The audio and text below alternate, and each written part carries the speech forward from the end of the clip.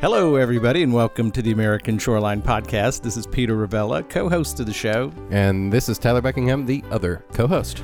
Well, Tyler, when you think of New York City, we can tick off a lot of things that come to mind. Wall Street, the stock market. Brooklyn Bridge, the Statue of Liberty. You know, the World Trade Center Memorial. Correct. The Freedom Tower now. So much to think about in that great American city. What most people don't think about in New York City is that it is the largest, and I think many people would say the greatest American coastal city. And it is in an incredible natural environment as well. And so that's what we're going to talk about today.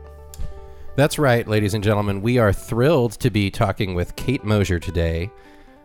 She is with the Billion Oyster Project, and she's going to be giving us a tour of New York City. We're going to go through what natural features exist there and kind of look at it from a new lens. Just imagine what Manhattan would look like if you got rid of all those buildings and it was just a natural thing. Just peel back the onion a little bit in that part of the world.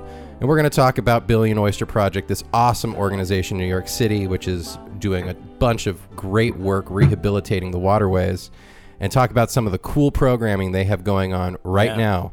But before we get into it, Peter, let's have a quick word from our sponsors. The American Shoreline Podcast Network and CoastalNewsToday.com are brought to you by LJA Engineering, with 28 offices along the Gulf Coast. The folks at LJA Engineering are at the top of the craft in the areas of coastal restoration, coastal infrastructure, rivers and channels, numeric modeling, disaster recovery, and design and construction oversight. And now they have a brand new coastal resiliency department headed up by our very own Peter Ravella. Check them out at lja.com. We are also brought to you by Coastal Transplants. Coastal Transplants prides itself on offering specific environmental and horticultural expertise with practical first-hand knowledge of all aspects of coastal revegetation projects. Their high-quality native and wetland plants, extensive agricultural and horticultural experience, along with their skilled and respectful crews, make Coastal Transplants your one-stop solution for restoring coastal ecology of your barrier island community. Learn more at coastaltransplants.com. And we are brought to you by the Dune Science Group. Did you know that fiberglass is one of the strongest and most durable building materials in the world? That it is resistant to deterioration caused by UV light and salt water? Well, the Dune Science Group does. They offer a full slate of solutions for dune walkovers and boardwalks that are made of fiberglass and built to last. They can handle your dune walkover project from beginning to end, including permitting, design, and construction of the strongest and most durable dune walkover on the market. Learn more at thedunesciencegroup.com. Well, Katie Mosier, thank you very much for taking time out to be on the American Shoreline Podcast. Welcome to the show. Well, thank you so much. I'm so glad to be on the show today. I'm loving this podcast and I'm really happy to talk to you guys. Well, we have been looking forward to speaking with you and the Billion Oyster Project for months because the work you do up in New York City is incredible. And I think what when we were setting up the interview and just trying to get familiar with your work, I think Tyler and I both were dying to learn more about the natural history of the city and what the environment was like back before we changed it so drastically, because it's something we don't think about New York City, that it's actually an amazing coastal city. Can you take our listeners on a little bit of a tour of this city and why the environmental condition of the city is so important? Yeah, absolutely. So the one of the most special things about New York City, other than the people, is the fact that it's built around and within an estuary. And an estuary is, where the salty water meets the fresh water, and you wind up with this special condition called brackish water. And in a healthy and robust estuary, you have special animals that really love and tolerate this salty water, and they can survive in a range of conditions. And that's what really makes a lot of these coastal cities so important, as we know. But in New York City, we're in a place where things are a little bit different now with our hardened shoreline. But what we like to do is remember how special it was before everything got hardened, and to think about what it might be like for people who are out just getting used to the water and paddling around and imagining some of those different canals that still exist and what they might have been like back in the day. From the top of New York City up in the Bronx all the way down to Staten Island and out into Queens, where we have Jamaica Bay, there's a really wide range of conditions. And so we have places where we have these beautiful marshes, and in some places we're lucky to have some restored marsh areas with lots of seagrasses. And then we have lots of creeks, little meandering creeks that go through, the south of Brooklyn. We have Coney Island Creek and Pateaguet Basin, which are two fabulous little places where we work. And then up in Queens, you've got Western Long Island Sound. And this obviously opens out from New York City into this broad, beautiful stretch that goes all the way out to the Atlantic Ocean in between Connecticut and Northern Long Island. Yeah, New York City is an amazing coastal city.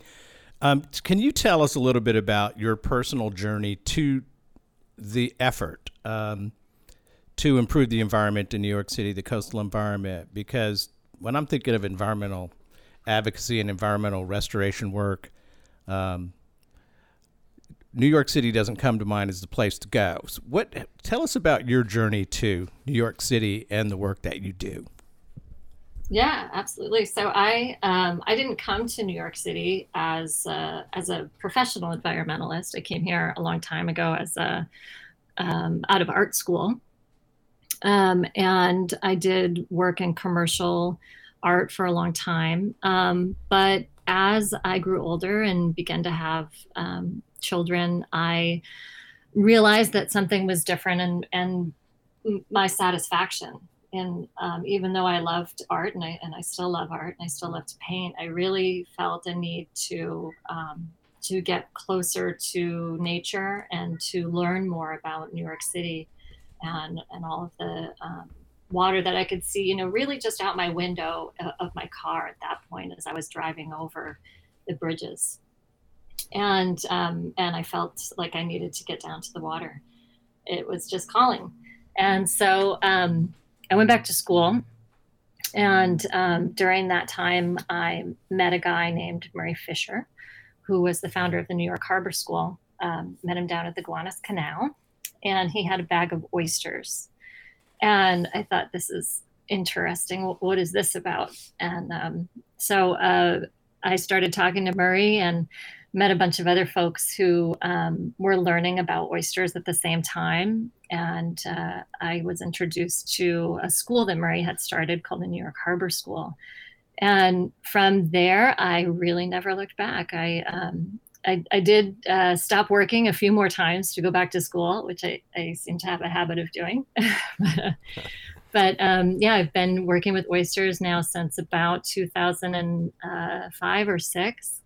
And I'm very, very lucky to have this job. It's become a way to really connect with not only with New York City's very special natural condition, which really needs our help, but also to connect with the people of New York City. And that's what I do through my work.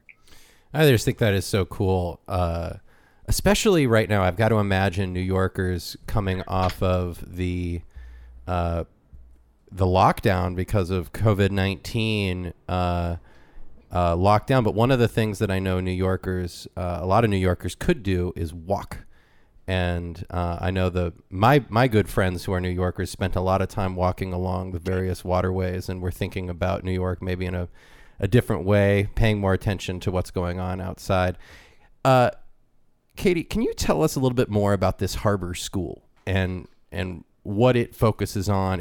The curriculum, I did a little internet research before talking to you, and it seems unique. It seems like the curriculum there, I noticed there was like an aquaculture class, for example. What's going on there at the Harbor School? Yeah, so the Harbor School was really built with the idea that the kids of New York City had the right to learn about what's happening in their own neighborhoods. And so, obviously New York City being built on the water. Murray's initial vision and that of the founding teachers of the school was to give students a way to study their natural environment instead of picking up a textbook and learning about, what might be happening in ecological places in what's going on in the Midwest and in a prairie, for instance. But it's not just about learning about the biology. There's the marine biology. There's all these different aspects of learning about the harbor that are important. And some of that stems from working waterfront and having the ability to learn how to drive boats and repair boats. And also, like you mentioned, aquaculture, learning how to farm different species. And of course, the oyster is one of those. Students also can learn how to be professional scuba divers. So there's a lot of different Sounds training like a programs dream school. I mean, I'd go there. Does this count as accredited school? Does it count for high school? yeah, is it a high school It's level? 100%. Yeah. It's public high school. Oh, man. It is, it's not a screen school. So, and this is very deliberate. Anyone can go to this school. So you don't need to have a certain grade point average or have, prior training before you apply. It's open to everybody. It's really to be a place where anyone can come and learn any number of different areas related to the waterfront. And so there is a marine biology track.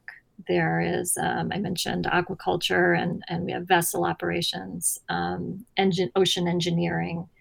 And the newest track is a marine policy track. And that's become, the need for that has become very apparent over the last few years that, there are so many different ways that students want to and can advocate and as very young people begin learning how to voice their concern for and their and the need to make changes on the waterfront. When was this school started, Katie?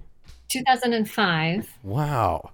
What an amazing A public school. public service for the Yeah. high school kids of New York City. Yeah. I mean, that is so damn cool. Yeah. Now, I got to give a shout out to my nephew, James Saliba, who is a New Yorker, lives in Manhattan, and his wife, Serene, who had a baby last night. So there's one more New Yorker today than there was yesterday. And his new son ought to be a candidate for the Harvard School. That's what I'm thinking. Yeah, in about 15 years. Yeah, about 15 years. Yeah, he's signing up for the Harvard School. Do you get a chance to go back and talk to students there about your work at the Billion Oyster Project? Well, luckily, our office is located right in the school. So we have, there's 2 Department of Ed buildings on Governor's Island. The school is on an island.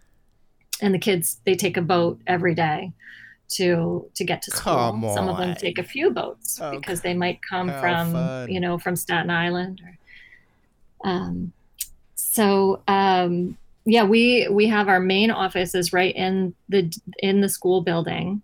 And then, the idea is really that that is one classroom, but New York City is the classroom for students as well. So, they may be in the classroom for part of the day, and then part of the day they might be out on the boats and learning how to drive the boats and getting graded on that, and getting certifications and getting different, proceeding through different tracks that way. How fantastic.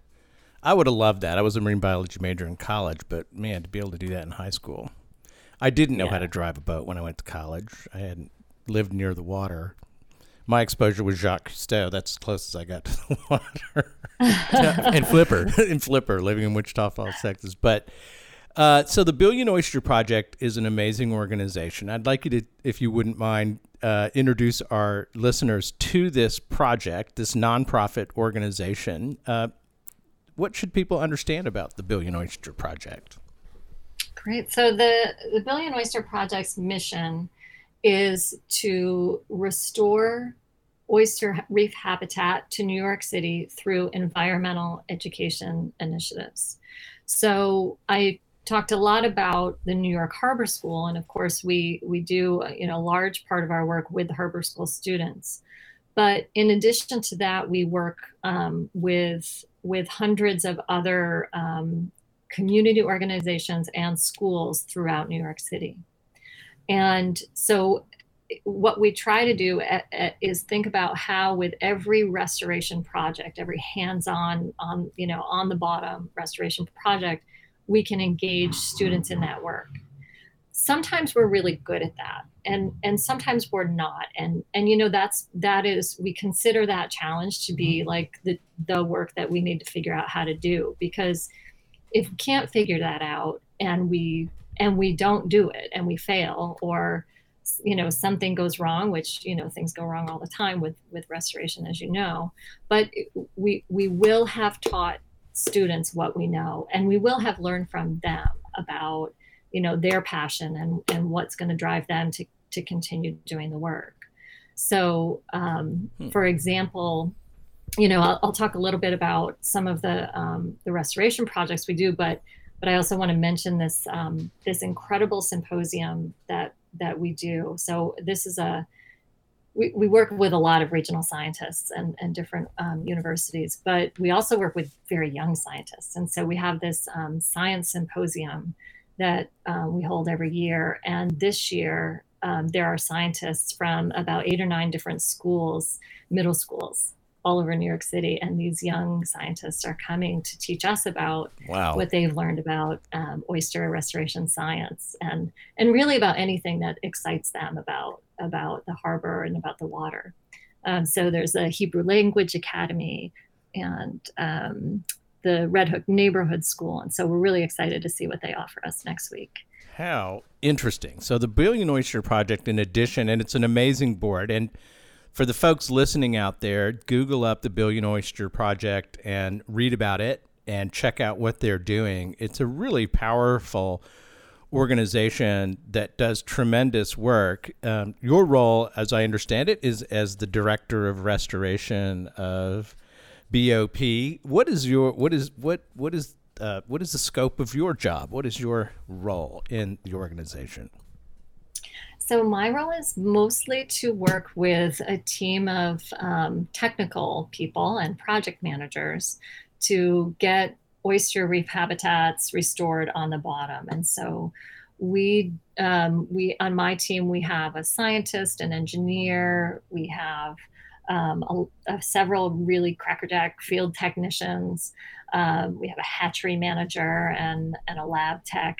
So all of these folks have some critical role to play at various points throughout the year in getting us ready to put oyster reef on bottom. And over the last decade or so, we started out very small. Our little tiny, what we call the reef, was like the size of a desk. And now we're getting more partners and more support especially from the state and the city, to build larger reefs. So we've done a few several acre projects, and that involves taking cured oyster shell, which we collect from New York City restaurants. And I'd love to say more about that in a minute, but we'll bring all of that shell to Governor's Island, and then we'll load it into these gabions that we weld out of steel bar, and then we fill them up with oysters, and then we put baby oyster larvae on them, and then we'll bring them out to the water using barges and barges with onboard cranes, and they all get lowered onto the bottom, where we'll have to wait probably a year before we go back and hopefully see that magical things are happening, and oyster babies have turned into filter feeding adults, and fish and seahorses and crabs are all crowding around and making a new oyster reef. Let's talk a little bit more about the sourcing of these things in New York City restaurants. I have myself enjoyed a dozen delicious oysters in New York City with my friends. So I imagine that the Harbor School and the Billion Oyster Project have gone around to restaurants. Is that right? That serve oysters and kind of have an agreement. Hey, you stick them in a bin and we'll come by and pick them up. Is that how it works? That's pretty much it. Yeah. So we have collected about 1.5 million pounds of oyster shells from That's a big New York City restaurants. Wow. That's not quite a billion. I know that, but it's a million. That's pounds of shell. Pounds of shell. That's right. It's not individual. Yeah. No. Yeah. Right. Yeah. It's not nothing. And No, it's a ton. That's so we've collected It's more than it's Yeah. half a ton. I don't know. a million pounds. many is- tons. Yeah. Many tons. Many tons. A lot of Yeah. oyster. That's an amazing thing to do. And what was the disposal of oyster shell previous to your arrival and the arrangements that you've worked out with the restaurants? Landfill, which is Really? horrible. That is Yeah. horrible. A waste of a resource. Yeah. Right. And yeah, it's not just the fact that they're winding up in the landfill, but, they're being carted out and then, removed from the system entirely. And then also we're left without that really important shell on the bottom. So instead of there being shell for oyster larvae to settle on, there's mud and muck. Okay. Katie, I just have to ask a question here. This might be a totally silly question. I hope it's one I'm thinking of. Go ahead. Okay, well, maybe, because it's more like a scatter shot of like a general concept that I'm just going to throw your direction. But obviously, oysters are growing in the waters around New York. And I assume that historically the oyster industry in New York was a thing that existed. Does it still... what is there a historic oyster fishery? Because of, I remember when we did our pre-interview call, Kate, you mentioned that these are not intended to be consumed, these oysters, which is my understanding. Correct me if I'm wrong. And I imagine that's because they're filter feeding New York, these waterways that have a lot of work yet to be done in the way of cleaning them up. So human consumption would just be too risky at this point. But could you, is there a historical fishery, and is that, have you eaten like a raw New York City oyster ever before? Is that a thing that can be done? Well, yeah. So the first question, yes, there was a very robust oyster fishery in New York City, and people ate oysters. You always hear, what we hear a lot is people ate oysters the way people eat hot dogs off the street. Really? And they, it was, really with the ketchup thing and to mustard, eat. or like That's hilarious. Horseradish. I learned that. So it's horseradish. Yeah. But absolutely, it was, something that was, sustained people and was very much a part of the culture. Oysters were exported and really important for our economy. But when oysters were no longer safe to eat and the fishery shut down, that all went away. There is still a really wonderful oyster industry on Long Island and also in southern parts of Jersey. And we feel very connected to the grower community. Obviously, even with the Harbor School, we want students to be able to understand that whole process is, that whole industry is available to them, and students could grow up to be farmers. Neat. But not in New York City. And so, no, we can't eat them. You could definitely become very sick if you ate an oyster out of New York Harbor.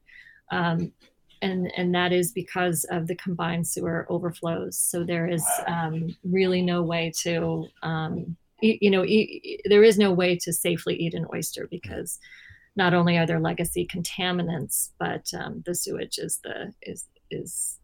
definitely something you want to avoid. So I'm curious about that history a little bit. So you said it was shut down eventually. I would assume that, and I think I've read that during the 1800s, there were oystermen operating off of Manhattan Island. There were docks dedicated to the landing and processing of oysters.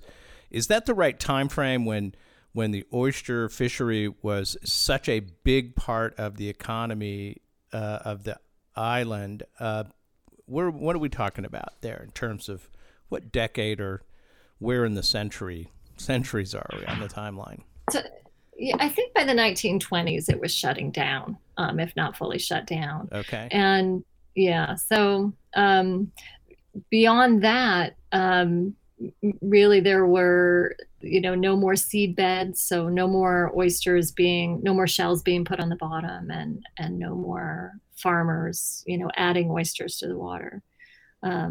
Luckily, we do have a remaining population that only in the past few years did we really understand that far up the Hudson, there's actually a remnant population of oysters that is very strong.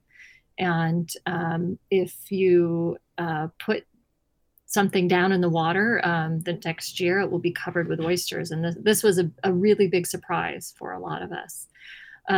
But that's not true of most places in New York City, at least not every year.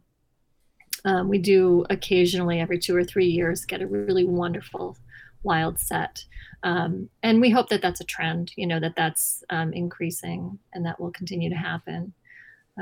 We also have some access to larvae from Long Island Sound as well. But are these different? Are these different, like, subspecies of oyster that you're seeing, like from that wild Hudson source you just described and the one up in Long Island? Are those the same type, or are they genetically a little different? So they're all the same oyster. They're all the eastern oyster, Crossostrea virginica. There's definitely, what we think may happen is you get oysters that are acclimated to certain conditions. And so, being that it's an estuary, if you go real far up the Hudson, it becomes freshwater. And if you were to pick all of those oysters up as adults and move them out to Long Island Sound, they'd be shocked. Too much salt. Are different. That's salty diet. Yeah, not salty, good. Right? But that's okay, because what you wind up with is a diverse population that we hope that the larvae will continue to swim further and further out, and then you wind up with different subpopulations that are acclimated to different conditions, and having oysters that can survive in that low salinity area will protect them from disease, and having oysters that can survive in that really high salinity area are going to grow really fast. And so there's a lot of benefit to those different conditions in the estuary, and they're really absolutely. Well, let's talk about the restoration work, and you briefly touched on it, and I want to take our listeners a little bit deeper into that subject. I think for most of our listenership, I think they do understand that oysters need a substrate to attach to, that oyster reefs and historically and naturally are the substrate of choice. As the oysters propagate, they form large mats, and that substrate is what the spats, the larvae, settle on. But tell us about this thing you're doing with gabion. Tell us what a gabion is and how you manufacture those, and then how you seed that. Could you take our listeners on a little through that process? Yes. So about 4 years ago, we started making these gabions, and it came about as a design that our executive director, Pete Malinowski, and the welder at New York Harbor School came up with. And while they were working with some students, the students and the teachers all came together and said, well, let's weld something that has some oyster shells in it, and it's going to be really strong, and we can put it down on the bottom, and we'll see what happens. And that's what's turned into what we call the gabion, which is not your typical gabion, but it's special in that it can be filled with oyster shells, and then can be placed on bottom, and is very strong. It can withstand, heavy wave action and surge, and it can allow the oysters that either recruit there naturally or that we place there enough time to grow up and start reefing up on their own. And Okay. So a yeah. gabion is a metal framed basket, right? And so tell us, how big is it, and how many pounds of oyster shell can you? This thing is open on the side, so the water flows through, and it contains the oyster shell to keep the reef substrate kind of together. How big is it? What does it look like? How many pounds would you put inside of a single It's pretty gabion? big. It's Okay. sort of like a coffee table size. So it's 2 foot by 2 foot by 4 foot, Okay. and weighs about 350 pounds. That's And hefty. it's actually really pretty. We've had people say, I really want this for a coffee table. I could put a piece of glass on it. They're gorgeous. And Okay, we're gonna have to and stick a pin in that. so one cool thing about them is they have these channels in the middle, and this is a design feature that our engineer came up with. So you put we have these holes that run all the way through them, and there's 3 of them, and fish can swim into them, or small little critters can hide in there or forage, and it kind of adds to the habitat value. And when we've used them prior, we've done it a few different ways. We've either put them down with no live oysters on them, and we let the wild oysters recruit to them. But this year, we're doing something for the first time, and we're going to put the gabions into what we call a setting tank, which is a giant shipping container in this case. And they will, the baby oysters will set up on the gabions, and then that whole container will be picked up and put onto a barge. And there's actually 4 of these containers. And then we'll take them over to the restoration site in the Bronx from Brooklyn, and we'll put them down on the water, and that's how we're going to build a reef. Wow. So let me just talk through this one more time for my own, make sure we're all on the same page here. So you've got these cool coffee table, 2 foot by 2 foot by 2 foot by 4 foot gabion structures, which into them go shells with this cool kind of inner sanctum crawlway, if you will, for fish and crabs and whatnot. Everybody wants to go in there and hang out. You got easy access to the interior. Then we're going to take those and we're going to load them into a shipping container, Right, that you'd see on a giant ship. a steel shipping container. Yeah. And then through that, you are running Seawater. seawater that you have seeded with spats. Is that right? With larvae. With Yeah. larvae. And eventually, we will reach a point where it's time to deploy these things. So you're going to load these shipping containers onto a barge, transport them out to the site, and then at which point I guess you're going to need a crane or something Yeah, it's a lot of to pull each, because you got to, I imagine you deploy each individual gabion individually. Is that right? Well, so because we're still we're sort of going through our coming out of COVID haze here, we actually aren't sure yet which method we're going to use. We have a couple. Obviously we've never done this way before. Well, you could So dump it. to really, with that, You could do a dump. I'm just thinking you could like tilt one into the shipping container and just out it goes. I'm throwing ideas Well, out. it's going to be something like that, But yeah, they'll either be picked up and lowered by crane, or they'll be, somehow pulled off the boat. But they're going down one way or another. Yeah.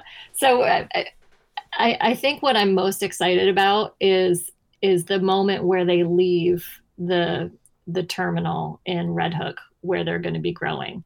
And I love the point where things go down on the bottom, but for me, the really incredibly exciting thing about this particular year and this particular project is the change in scale. and the fact that we're now doing this at a scale where we're actually using shipping containers. So when these come off that pier in Red Hook, it's just I know I'm going to cry. It's just really it's really exciting for me to see this team come up with these incredibly creative ideas, these really challenging problems, and watch what they're building.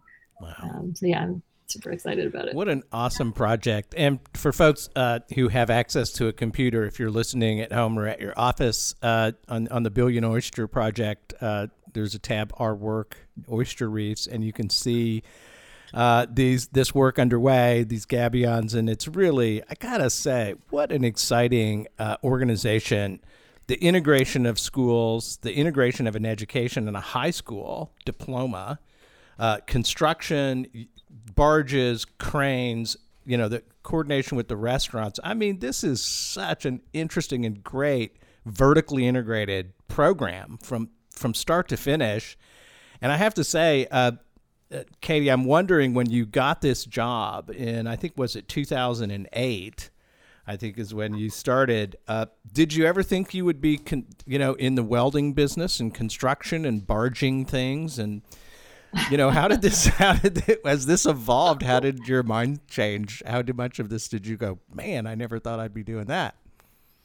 I do say that a lot still to this day, and actually there was, for the past couple years, I've been doing less and less of that kind of work. I've been doing more work because we have this incredible team. I've been doing more work at my computer, and other people go out and do the fun stuff and the hard stuff. And what's happened with the quarantine is that we've all really needed to pick back up doing a lot of the work that our volunteers frequently do. And we are an organization, like many nonprofits, that really relies on the collaborative work that we do with the community to produce a lot of the structures that we build, and to work with our shell with us, and to help us in the hatchery with oysters when they're new and coming out and they got to go out fast. And so those volunteers, those interns, those people are all really critical to our work. And with everybody on quarantine, our team is coming together now to do that work. And I'm back out. We were out in the field today for the second day since all of this started. So I've been really happy to sort of get back to that and be doing some of those things that I started doing a decade ago that feel fun and connected and are more hands-on. And yeah, fun to be back there with the team, but we're really excited for volunteers to come back.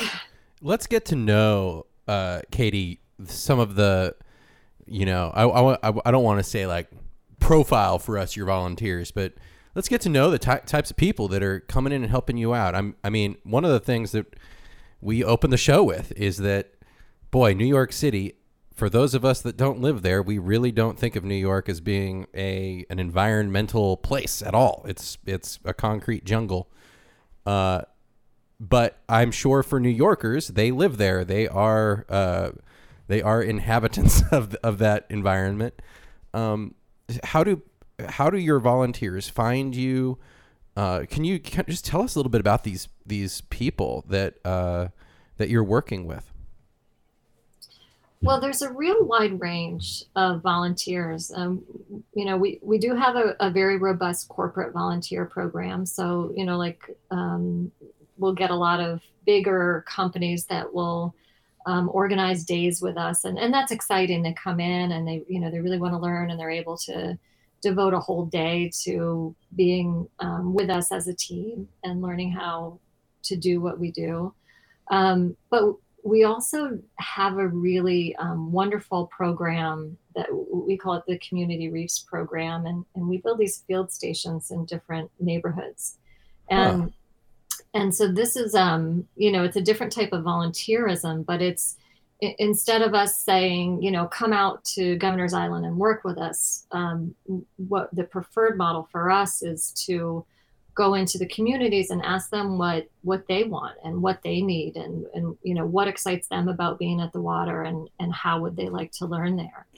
And so that's something that we're still getting better at, and we have a really wonderful team of people who will frequently spend when they can up to a year before things even go in the water, going to community board meetings, going into the schools, talking to homeowner organizations, and learning what people want from their relationship with us and how we can help them.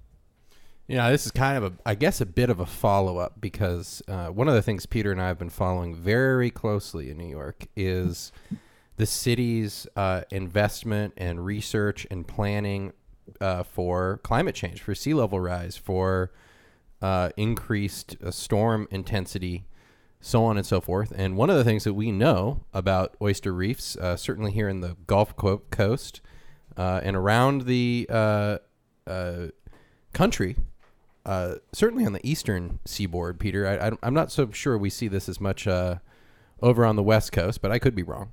But we see oyster reefs being used as a barrier, a kind of green infrastructure, if you will, to help reduce the impacts of like storm surge or wave action coming in. You can imagine you got that oyster reef there. It gets in the way. It's something in the way, and it's also performing ecosystem benefits at the same time.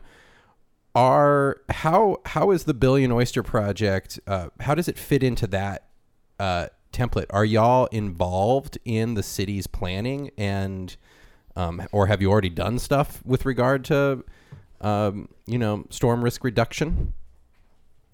Yeah, it's a really challenging question for us here in New York City, because our shorelines are mostly hardened. So, in other estuaries, you might find a lot of opportunity to build shallow water reefs that can protect the shore, like a softened shoreline, from wave energy, for example. But here, where all of our, we have these hard vertical walls. Yeah.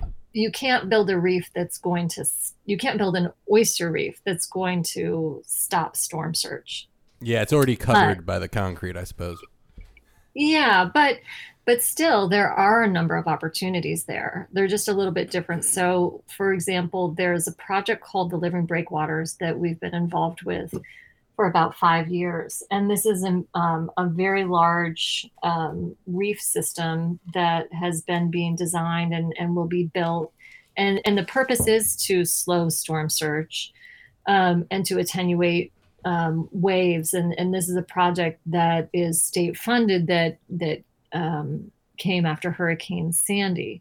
And our role in that is really to, it's called the Living Breakwaters. Our role is to make that breakwater be better in terms of the habitat that it provides. So we'll be putting oysters on the Living Breakwaters after those are built. And then, like you were saying, that for us, there's definitely the biggest benefit is the ecological benefit of having a bottom that looks a little bit different, that has more hard substrate, that has vertical relief, that has nooks and crannies and isn't just flat. And that's something that we do with a lot of our partners. We work very frequently with the Hudson River Foundation. So we're very interested in working with scientists who can help us understand the benefit of different types of reef structures that we might build. It sounds like you guys serve an important contributing role in the discussions to look at ways to protect these urban shorelines. As you say, the suitability of putting these reefs really close to Manhattan, where the channels are dredged and their water is deep and it's hardened, doesn't really make a bunch of sense. But I'm glad to hear that you're involved in the discussions about these living reefs and in the integration of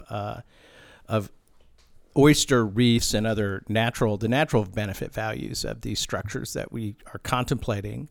I also wanted to point out that what impressed me in looking into the Billion Oyster Project was what an incredible list of supporters, how well put together this organization is, the breadth of the work that you do.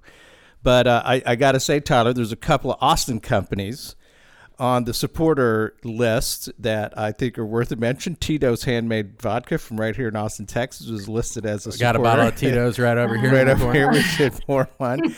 And Dell is also, but the National Science Foundation, the Governor's Office, corporations of many different types, major foundations, including the Pew Charitable Trust, the Doris Duke Charitable Foundation, to just pick a couple.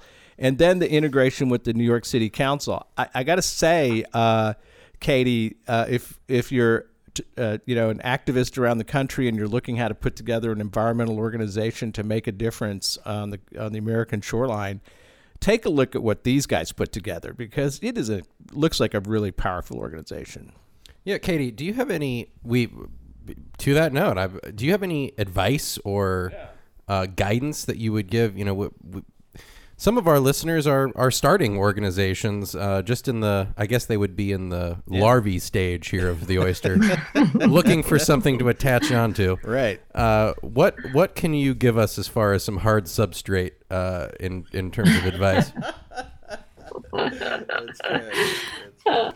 Well, I think we do have a really fantastic team of people and a fantastic board who really understand, the arena and the different types of people and companies who want to come together to do this work. So we've been very fortunate in that regard. I really do think that there's something about our mission that appeals to people, and this idea, and I was saying it's something that is hard for us, but it appeals to people is doing restoration through education. And I don't think we're unique in that sense. I think, most nonprofits are very committed at their core to doing work that does good and is good and works with the communities. But that's that's definitely been something that we've pushed all along. And there's also the idea that, aquaculture is really special. And we believe that there's this connectivity that happens in a city where you've got industry that is growing food, and then the food is coming to New York City, and then there's this incredible community of diners and chefs and people who want to go out and enjoy, food that should be coming out of their own backyard, and they love this idea that they can connect to that and have an oyster at the restaurant, and somehow that's helping, and it is. It's a big idea. It is. Yeah. It's a really big idea to try to restore the connections, not only the resource, but to restore the connection and the relationship to these resources, and to the community, and to the education, and to the political system. It's just this is the work that so many around the American shoreline attempt to do. Tell us about what's when you're looking down the road. We're in the middle of 2020 here. I mean, who the hell knows what we're going to be allowed to be doing as we go through the rest of the summer and into the fall. But leaving aside the potential substantial interruptions of our lives, what is the Billion Oyster Project looking forward to over the next 12 months? What's coming up for y'all? Well, one of the things I'm most excited about, and you mentioned Pew Charitable Trust, is the work that we're doing with them. And that's, obviously we're a big organization and we do a lot of things, but this one is fun for me because this is a project that Pew is doing in multiple states, multiple coastal states, to bring together oyster restoration practitioners, shellfish growers, regulators, and all kinds of stakeholders who are interested in developing state level plans to push this kind of work forward. And this is exciting for me because not only do I think it will benefit the folks in New York, on Long Island, and here in the city, and all the stakeholders we work with, but it's really an opportunity to see this come together on the whole coastal level, and for us to meet other people who are doing the same kind of work, and to get together and collaborate and learn from each other. And I hope that we can bring, some of the lessons we've learned, and the things that we're trying to do and here in our urban environment, and share that with other folks as well. Yeah, fantastic. I sure wish we could be there. That would be a cool conference or a cool event to cover, and to talk to the folks who do this around the country in different communities and in different ways. That'd be it. That sounds like a great initiative. So when you have time to get out on the water, if you still do you kayak? And tell us about your favorite place to escape the urban, I don't want to say urban jungle. I love New York City. It's an amazing city. But when you want to get to the peace and quiet of the water, is there a secret place you like to go? Well, so I like to stand up paddleboard.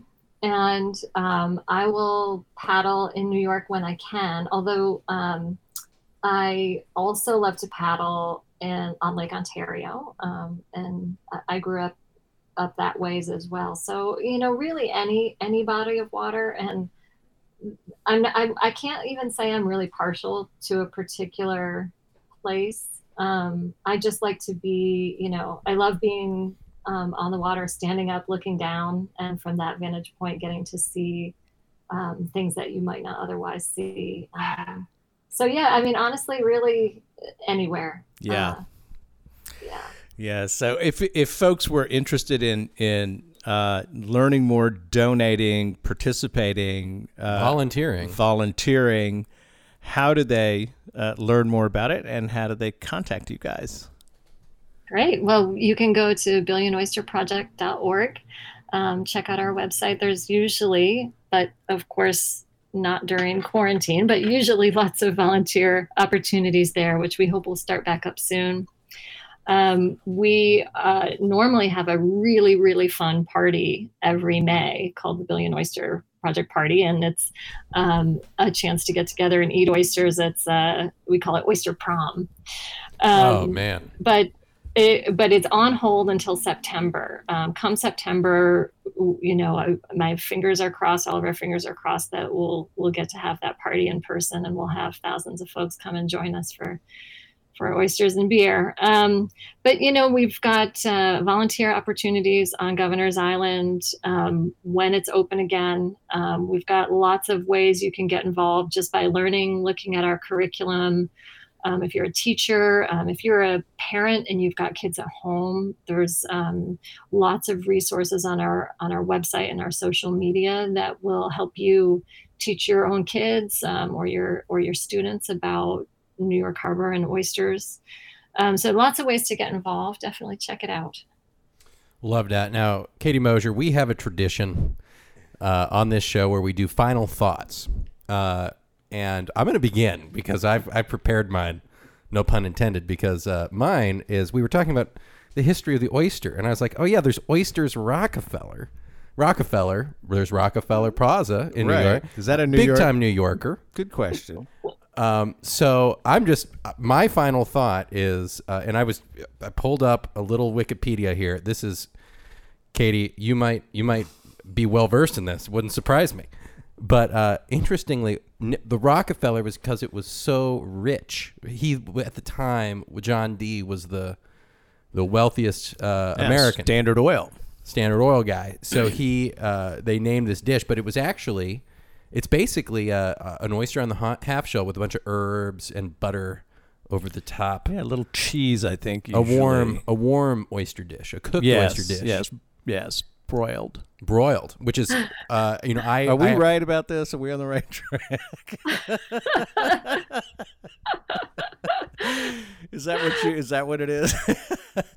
I'm trying to think. Well, it probably is. I don't actually like oysters. I have to admit. Oh my God, that's the headline of the interview. But sounds good though. Yeah, well, you'll appreciate this. I was gonna withhold this piece of information Again, Wikipedia.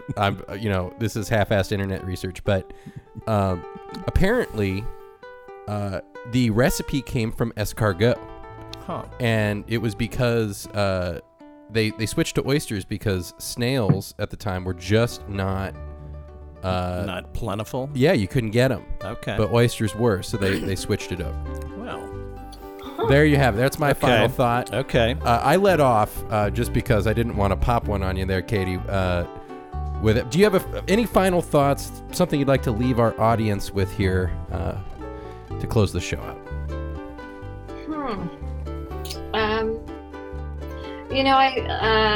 I can't say I've got one prepared here, but I think that as we pull out of this quarantine mode and as we start to come back to something that looked like it did before, we really are in a different place in New York City and everywhere in the world with trying to understand how we can build communities that are more equitable and that are anti-racist and that are and that are open to everybody, and I do want to make that my final thought because that's that is what's been on my mind and everyone else's mind over the last few weeks is as much work as we have to do in the water and in our environment and with the ecology, we have so much more work to do in our communities and with our people and with ourselves. So I guess that's my final thought, even though it's not oyster specific, is that's the big work ahead, and we have to figure out how to make that. So well said, and so much appreciated. Couldn't agree with you more. Ladies and gentlemen, it is Katie Mosier, the Director of Restoration at the Billion Oyster Project in New York City, an organization worth your investigation and your time and your support. Katie, what a pleasure to learn about the work you're doing. It's thrilling to know that there are people who dedicate themselves to the restoration of the American shoreline and are effective at it. That's the hard part.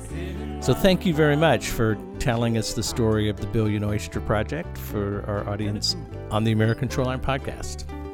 Thank you so much for having me. It was really a pleasure. I love talking to you guys. Thanks so much.